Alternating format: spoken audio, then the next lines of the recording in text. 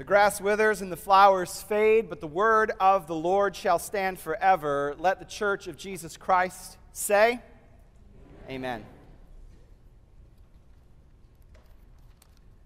When I was a student in college, in my sophomore year, I became the chairperson of a committee of our student government called the 737 Cafe Community. I don't know why we called it that. But our job as a committee was to book bands and singers to come and play shows on campus in one of our local venues. In my tenure on this committee, we planned many small coffee house shows featuring local musicians, a couple larger shows in our larger auditorium, and even 2 huge national tour blowout concerts in our field house. Our team would start by brainstorming all of the bands that we wanted to book. Some everybody knew, others no one but that band's groupies knew. But we listed everyone on our whiteboard, to be fair. Then we looked at our rather meager budget to see what we could spend that year on bringing bands in. And then came the field work. To book a singer or a band, you first have to figure out who their management team is, and then send them an email or give them a call asking about the singer's availability, their booking fees, and their technical requirements they need if they were going to play a show at your concert or at your college. Then you report back to the team. We added to the whiteboard, noting all the costs for all the bands that we wanted to bring in that year. Some had outrageous price tags approaching $100,000. And including technical requirements and needs that ran over a dozen pages with very specific diagrams even showing where the water bottles needed to be placed on the table in the green room before a concert. Other bands, especially local bands, would tell us that they'd come and play for free if we just took them out to Chili's afterwards and covered their gas. Our plan was that we would book one big show a year that we could charge enough on tickets so that it would allow us to book several smaller shows that we knew wouldn't attract as many people. Once we decided our plan and our calendar, and once we signed off all the contracts with the bands, it was time for us to market the shows across the campus.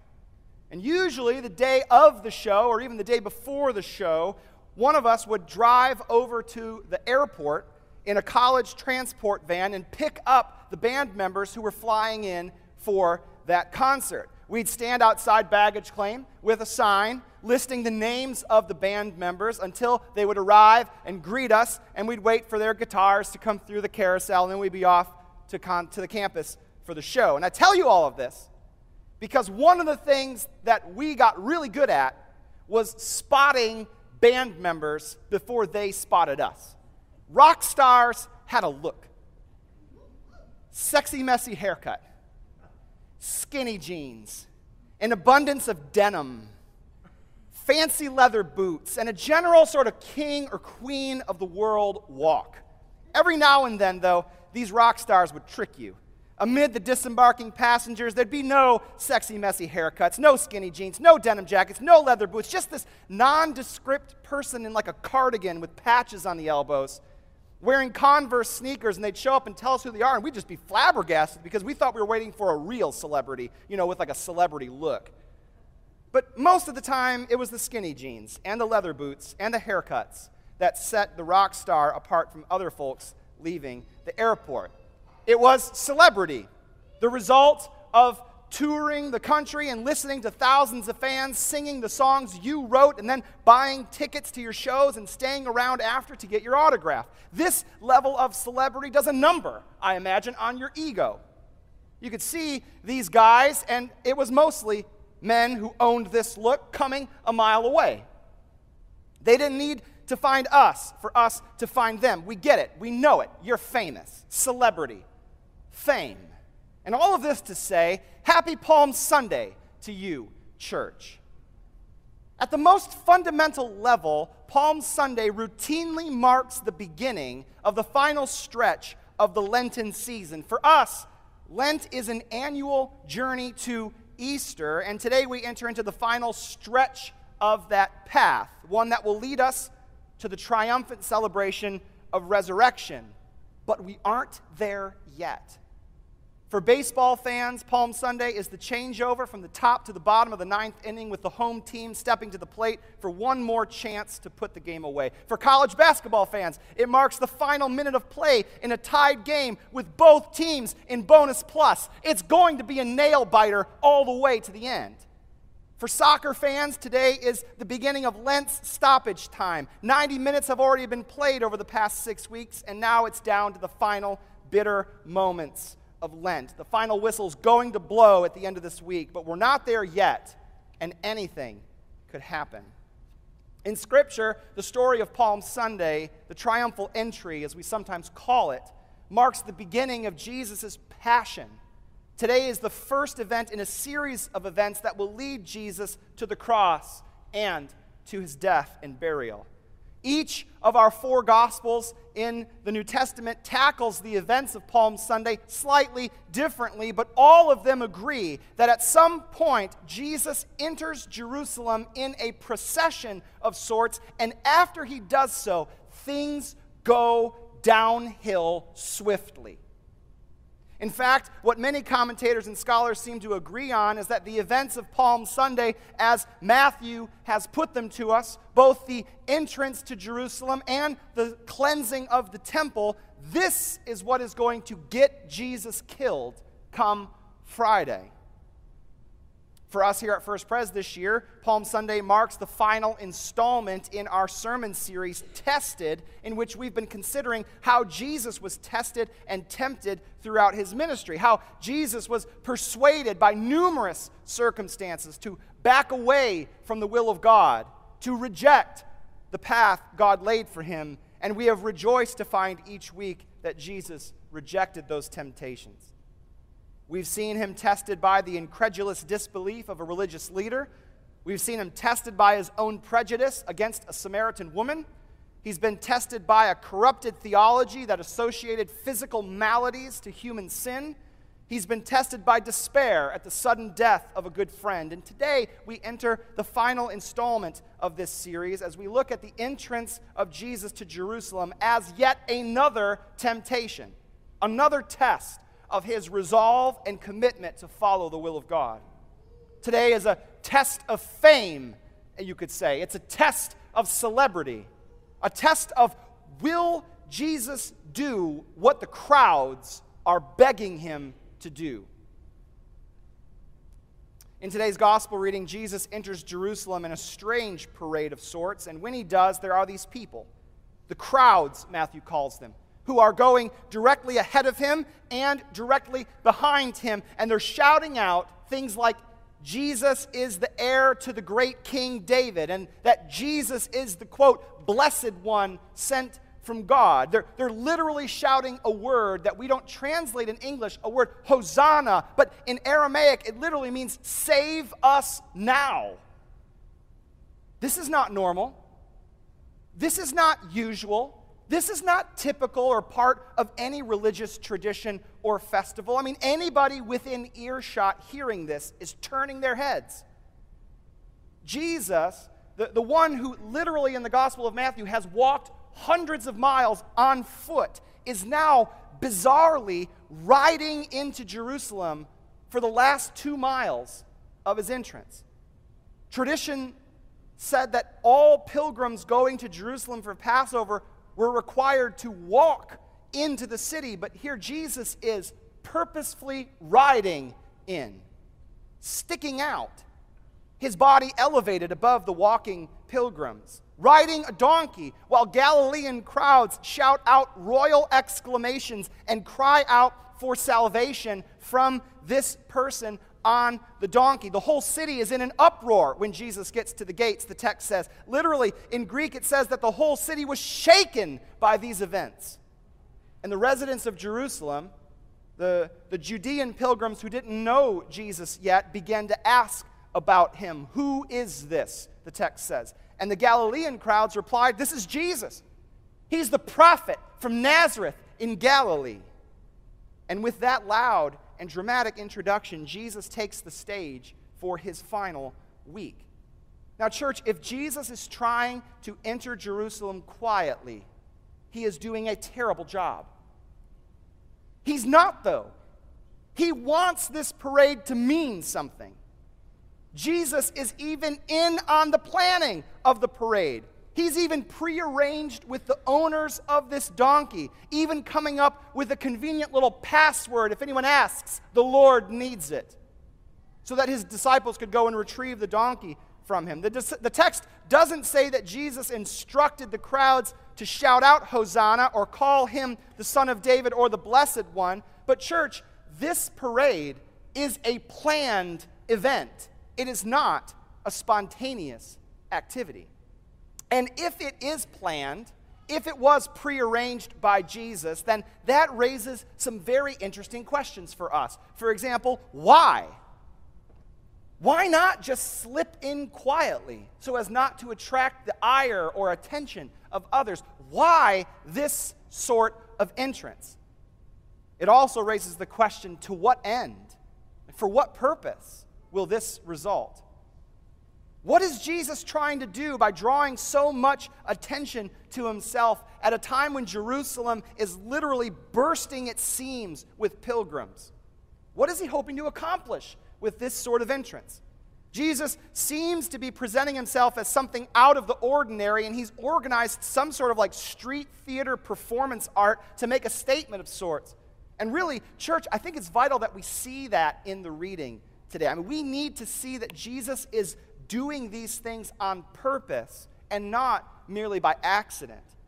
Sometimes I think we can read the Palm Sunday story and we can assume that all of this was just a spontaneous outburst of praise and joy because, look, kids, look, it's Jesus.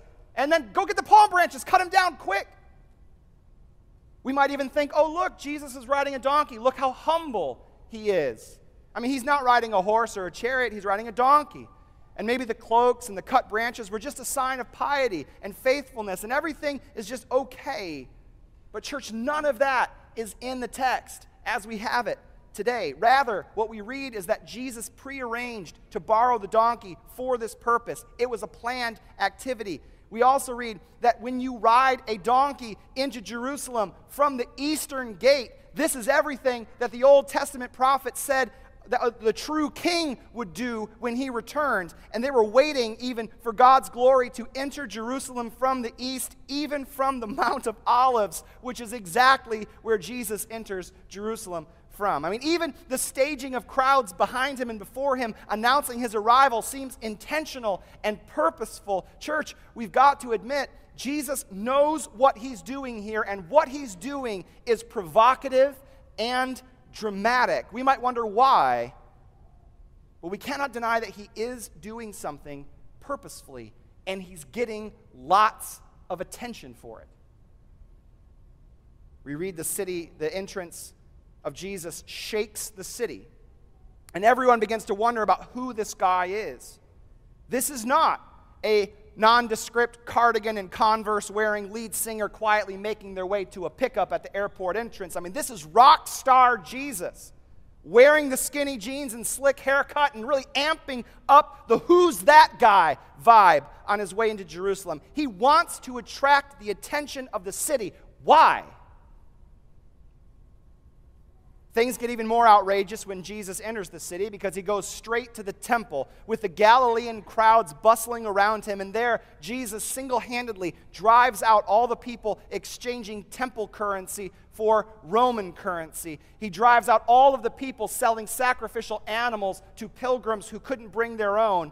And as he's doing it, he is shouting out verses from the prophet Isaiah and Jeremiah while a group of children are in the corner singing songs of salvation to him.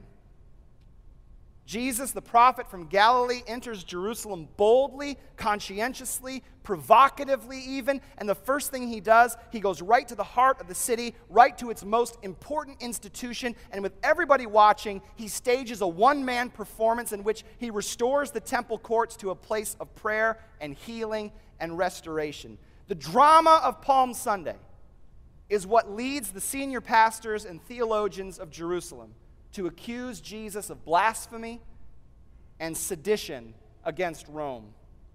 Palm Sunday is what attracts the attention of the people who will conspire to murder Jesus for fear of what he's going to do next. But since we're ending a preaching series here about how Jesus was tested in his ministry, we should wonder, how did these events test Jesus? I mean, where do we see Jesus tempted to go away from the will of God? I see Jesus being tested as soon as he hops on the donkey and starts riding into the city. Jesus is ushered into the city on the praises of what we assume to be Galilean crowds, his people, the people who came with him all the way from the northern county, the groupies, the true fans, the season ticket holders. They've seen what Jesus can do in person. They want to tell everybody that Jesus is not only a prophet, but he might actually be the heir of David and the true king of Israel. Jesus enters Jerusalem with the songs of his people going before him and after him. He enters Jerusalem on the hopes that he will be the Messiah they have waited for. He can hear it in their voices. He can see it in their eyes as they pass Roman legion members standing there to keep an eye on this parade. They have a job description in mind for what Messiah will accomplish, and it will start in their minds with eradicating the iron boot of Rome.